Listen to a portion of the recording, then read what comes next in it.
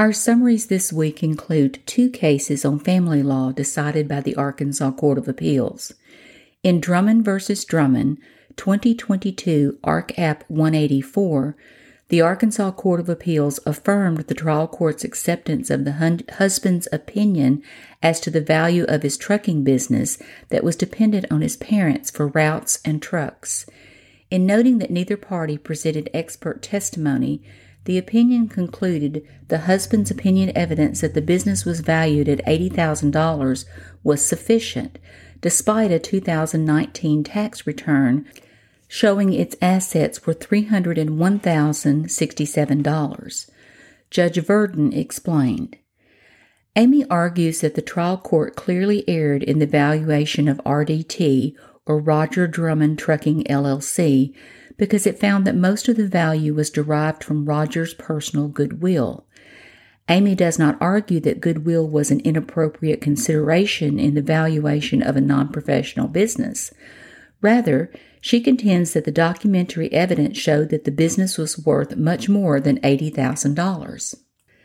Tax returns indicated that the business had a net income of $128,415 in 2017, $173,777 in 2018, and $157,108 in 2019.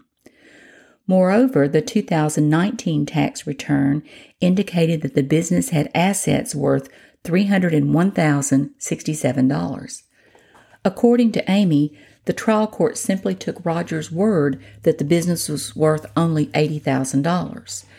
Amy asserts that the trial court committed obvious error and that the trial court even admitted its error at a subsequent hearing when the court said it was almost inclined to set aside the decree for miscarriage of justice on its own initiative. End of quote. The appellate court first noted that the proper standard for evaluating a business is its fair market value and explained.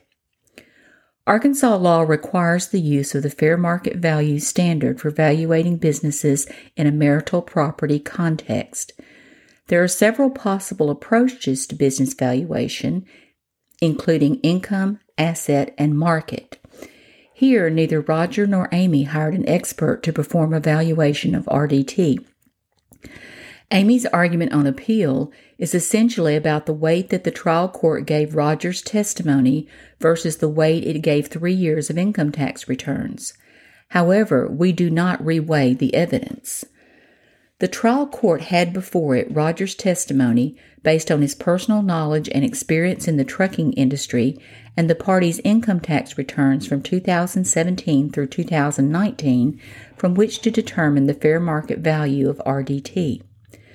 We cannot say that the trial court clearly erred in finding that RDT is worth $80,000, given that the 2 Peterbilt trucks and the trucking routes cannot be sold as part of RDT because these assets were provided by Roger's parents as a handshake deal with their son.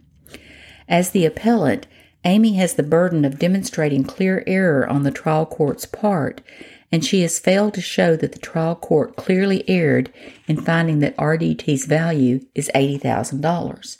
End of quote.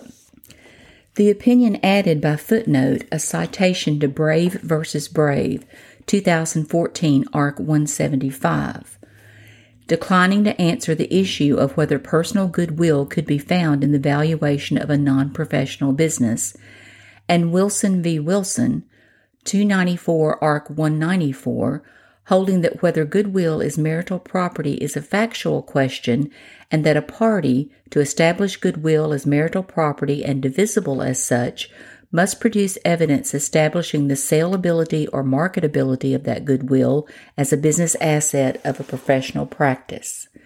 End of decision. In Trevino v. Arkansas Department of Human Services, 2022 Ark. App. 182, the Arkansas Court of Appeals affirmed an order terminating parental rights in a case where police discovered 22 pounds of methamphetamines hidden in a gas tank in a car driven by the mother with her 3 young children, 2 of whom were unbelted. She was charged with drug trafficking and endangering the welfare of minors. The mother said she was driving through Arkansas after visiting her boyfriend in Mexico and was now on the way to West Virginia to see her brother. The mother claimed the family lived in Texas, so Arkansas had no subject matter jurisdiction.